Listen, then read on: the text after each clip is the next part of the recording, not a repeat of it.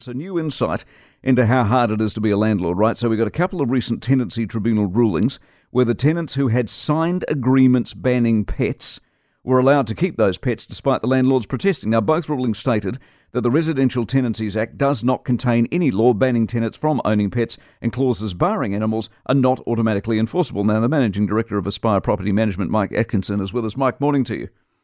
Good morning. Thanks for having me. No worries. What's the point of an agreement then? Well, I don't know. There really isn't any point if they're going to be following through on those rulings.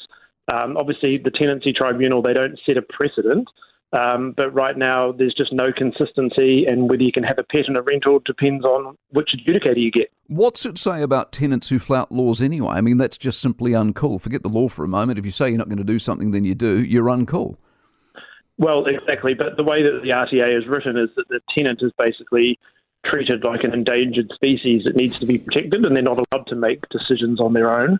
So for landlords, you can't add any extra stipulations on top, but in this instance, they're saying that adding a pet clause contravenes the Act, but the Act doesn't actually mention pets at all. So I think it's definitely an incorrect interpretation, and it goes against sort of 25 years of rulings as well. Can we say this is overly prescriptive from the government? The idea was to make warm home, nice homes, and you have your cat, and so they've gone too far.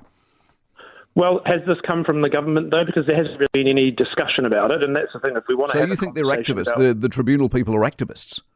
Well, potentially. There's 50 adjudicators, and they do have someone that they report to, and I think that they need to get together and provide us with the consistency rather than having it so unclear. A little bit of clarity. Mike, appreciate it. You have a good weekend. Mike Atkinson, Managing Director of Aspire Property Management. For more from the Mike Hosking Breakfast, listen live to News Talk ZB from 6 a.m. weekdays or follow the podcast on iHeartRadio.